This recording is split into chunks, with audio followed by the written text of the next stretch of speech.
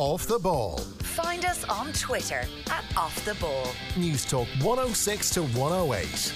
One of the biggest transfer stories of the summer concentrates on the NBA, and it's happened in a slightly more understated mode than we may have expected. LeBron James, John, is off to LA. Yes, I think that this is sort of what we were all expecting since last NBA Finals. Not this one that just wrapped up, but from a year ago when I was at the Finals, everybody was talking about LeBron potentially leaving Cleveland this summer to come to Los Angeles. I think there was a pretty good indication that that might happen when he bought a second $20 million mansion in Brentwood. So at that point, a pretty good chance that he was coming to California. You need a Hollywood base, John. Come on, you've got to know this. You need a Hollywood base. It just makes sense. Yeah, you got to have two. Why have one mansion when you can have two? He's got a lot of stuff, and you need a place to store that stuff, and that stuff can be a mansion in Brentwood, and that's okay. We're not ones to judge. As I mentioned, it's the understated nature of this that I suppose caught a lot of people off guard, because you say a lot of people may have been expecting this news to happen. I mean, even thinking, like, the idea of LeBron playing for the Lakers just seems like this absolute marriage made in heaven that a lot of people possibly would have seen many, many years out. But here we are. He's not gone for an ESPN special. He's not gone for a sit-down at Sports Illustrated. It's like the briefest statement possible put out to announce that he's going to the Lakers, which seems just at odds with the whole situation. Yeah, it's a little strange. I think maybe some of it is informed by previous, capital D decisions and then lowercase d decisions where he had that TV special that you mentioned, and then he did one with SI. And I think at this point he's bigger a lot of the times than the news cycle. It doesn't really matter how he puts out the information because it's going to become such a massive story. And with this one, they put out that weird press release, and then immediately everybody was scrambling to talk about LeBron and what it meant. I think it's interesting, though, that he decided to come to the Lakers without really any serious stars willing to join him or without any clear path to one. Obviously, Paul George decided to stay in Oklahoma City. And then beyond that, they're going to try to get Kawhi Leonard, but you don't know about that. So maybe he does have, he signed a 4-year contract with an option in the 4th year. Maybe he does have a long-term plan for this one. I was listening to your podcast over on The Ringer yesterday, and you were talking about when... Thank you, by the way. You're welcome. We appreciate it. When he went back to Cleveland, he spoke about trying to, I suppose, foster a winning mentality, a culture of winning, and winning multiple NBA championships. Obviously, that hasn't necessarily come to pass. We're victorious, obviously, enough one stage, but the line of succession just isn't there. He's decided ultimately, and I think the NBA Finals kind of bears decision out that, maybe he's right to possibly move on at this stage. But he's moving to a Lakers side. Like, Lakers is spelled in capital letters for everybody. But in terms of form, like, this is a side that haven't reached the playoffs in 5 years. This, not necessarily a basket case, but I'm not going to say an LA Lakers side has fallen on hard times, but by comparison to the sides that have gone before, I mean, they don't even pale in comparison. They're very, very poor.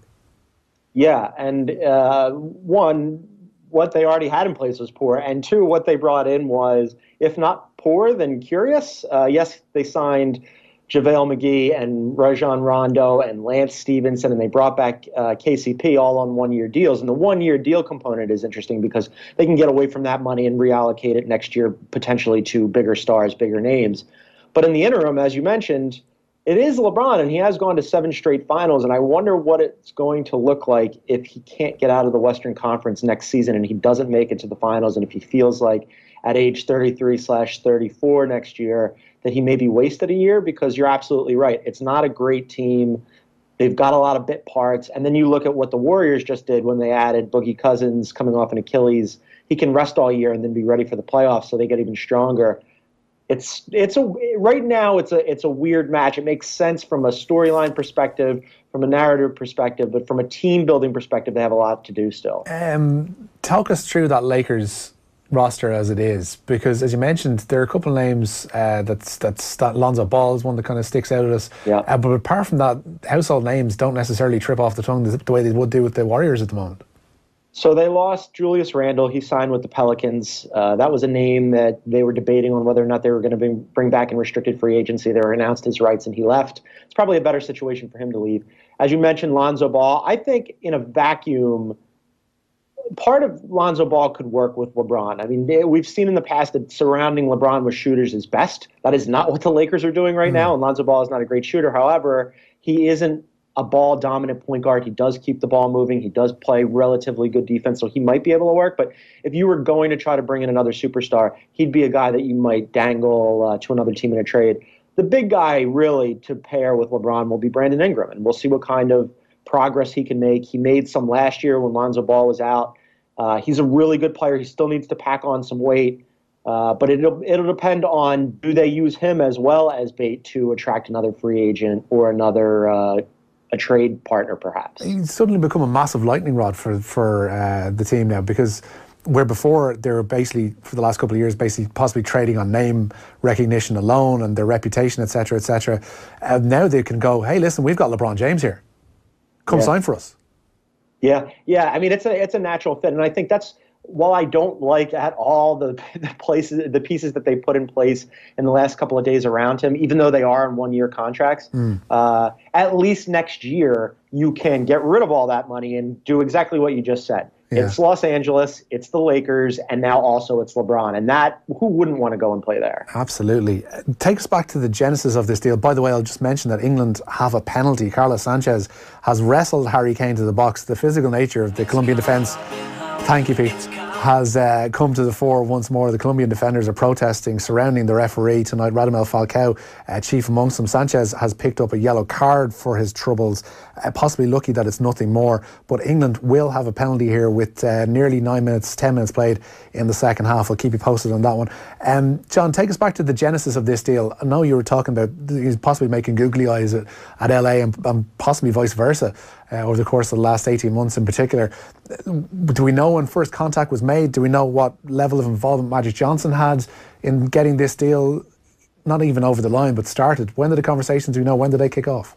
It felt like it was not this past season, but the season before, in the run-up to the playoffs, where really everybody around the league started talking about what would LeBron do this offseason as he headed into his option year. Would he renounce that option? Would he become a free agent? And if he did, everybody was talking about Los Angeles as that landing spot. And it has a lot to do with, one, as you mentioned, it's the Lakers. Two, the city is a big draw. Basically, the entire NBA spends the summer here in Los Angeles. So for LeBron to be able to spend his entire year there, that's interesting. He's mentioned a lot about his family. He's got a kid, Bronny, who's a pretty good basketball player. The basketball here in Los Angeles is obviously much better on the prep level than it is in Cleveland. How old is the kid? And then beyond, he's early teens, I think. Oh, Christ.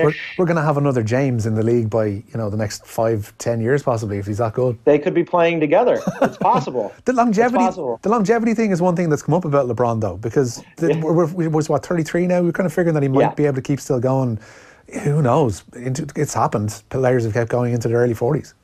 Especially for him, even though he has all those miles on him and he's played, he led the league in minutes last year. He didn't miss a game. He led the playoffs in minutes. And yet, when you watch his pregame routine, I covered the Cavaliers quite a bit last year, and you watch him, and during pregame warmups, pretty much every NBA player, especially during the regular season as the season drones on, just sort of goes through the motions. But he's a monster beforehand. He's doing like all these crazy cardio workouts, and he's got a medicine ball and the whole bit. So yeah, if he lasted long enough to play with his kid, that wouldn't surprise me. That in terms of how he fits in, I know I mentioned Magic was kind of I suppose central to getting this deal over the line. Were there any more incentives, I guess, that the Lakers threw his way to try and get him on board for this season? I think it's baked into Los Angeles, Hollywood, the Lakers. I mean, he has a budding media enterprise called Uninterrupted that is a podcast and video arm that he spun off with Rich Paul, his agent in Clutch Sports. So they've got a bunch of athletes right now that are under contract doing podcasts and video for them, and he wants to make that into a bigger deal. There's also talk of Space Jam 2, which would obviously be here in Hollywood. You're talking my language, John. You're talking my language. Space Jam 2. You and me both. I can't wait. So I think that there's a lot of opportunities like that for LeBron. England, by the way, have just taken the lead against Colombia. 57 minutes played at the Spartak Stadium in Moscow. Harry Kane with a penalty after he was tackled to the ground by Carlos Sanchez. Kane, after an interminable wait, stepped up with the penalty, right-footed, and he sent it down the middle, sending David Ospina flying to his right, and England lead their last 16 tie in Moscow. Exciting times for England. It is the media thing. The worry for people, I know you say that a lot of NBA players, John, spend a lot of their time in LA during the course of the summer anyway. Is there a fear that all of that might become a distraction where necessarily it mightn't have been for a man who was the other part of the year based on the other far side of the country?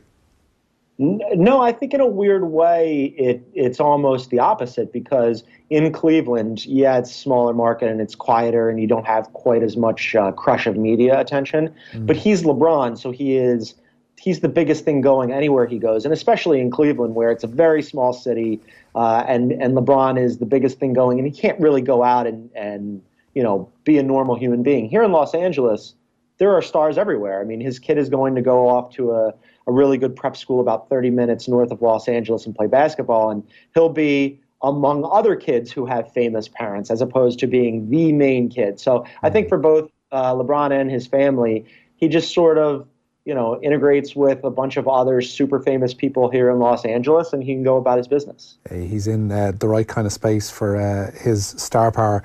You mentioned Kawhi Leonard earlier on. He seems to be the other jigsaw piece that may, in fact, make things click, not only for LeBron, but for the Lakers as a whole, should he come on board.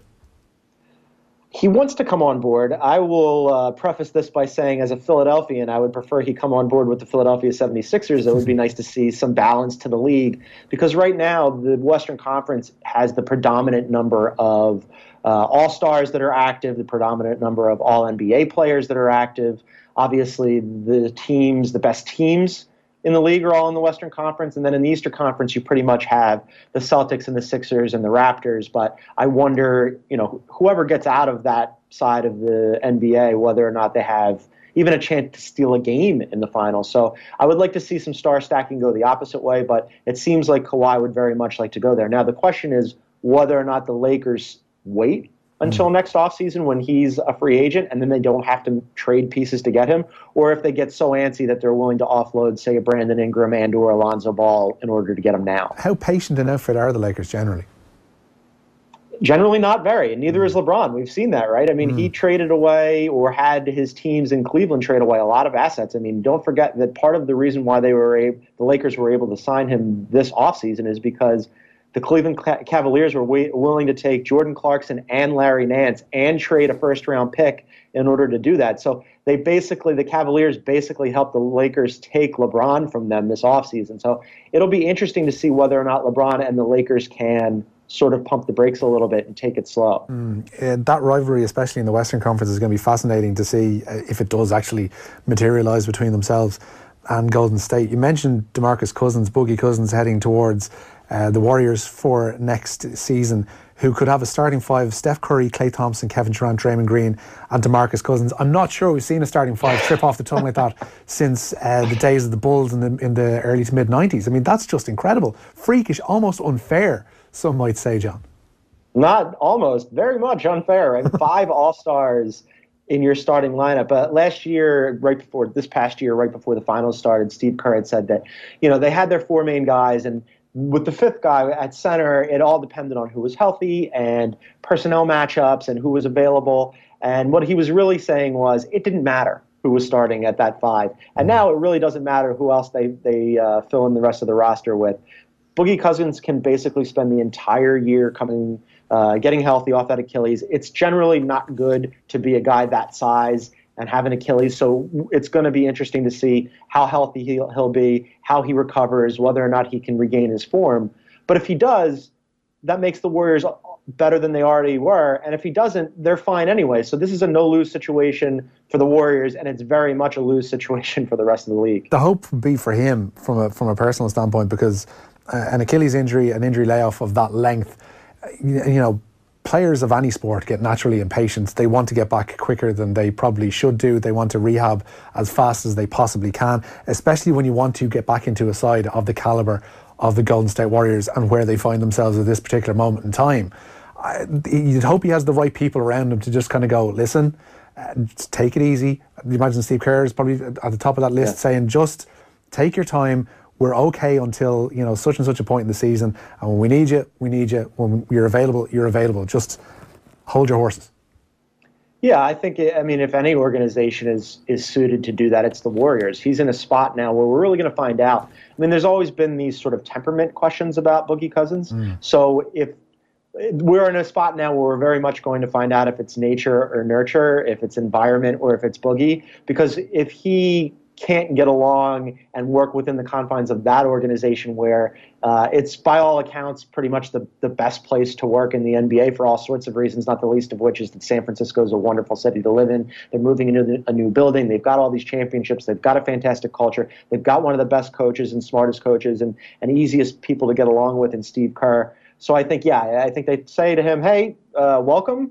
Take a load off, get better, and we'll see you in the playoffs. Are there many other big trades we're kind of expecting in the offseason? I think we're waiting on, obviously, Kawhi Leonard, and then now there's news about Jimmy Butler not getting along at all with Karl Anthony Towns. Previously, he wasn't very well suited to play alongside Andrew Wiggins. So there's this story percolating in Minnesota right now that Jimmy Butler, who will be a free agent next offseason, might want out of Minnesota, which would be interesting. If he's a guy who's on the market sooner rather than later, that could shift some dynamics as well. I'd imagine from your standpoint, anybody heading east is probably a good thing from this point onwards. Philadelphia has money, and it's a very underrated city. I highly recommend it. You're much like Arsenal, sitting on a lot of money and not willing to spend it in the right ways. It's a story we've heard all too often, John. Yes, I would like that story to change. Let's change it. So would Arsenal fans. John Gonzalez at The Ringer, thanks so much for taking time out to speak to us today. Always love to come on. Thanks for having me. Thanks, John. Off the Ball. Find us on Twitter at Off the Ball. News Talk 106 to 108.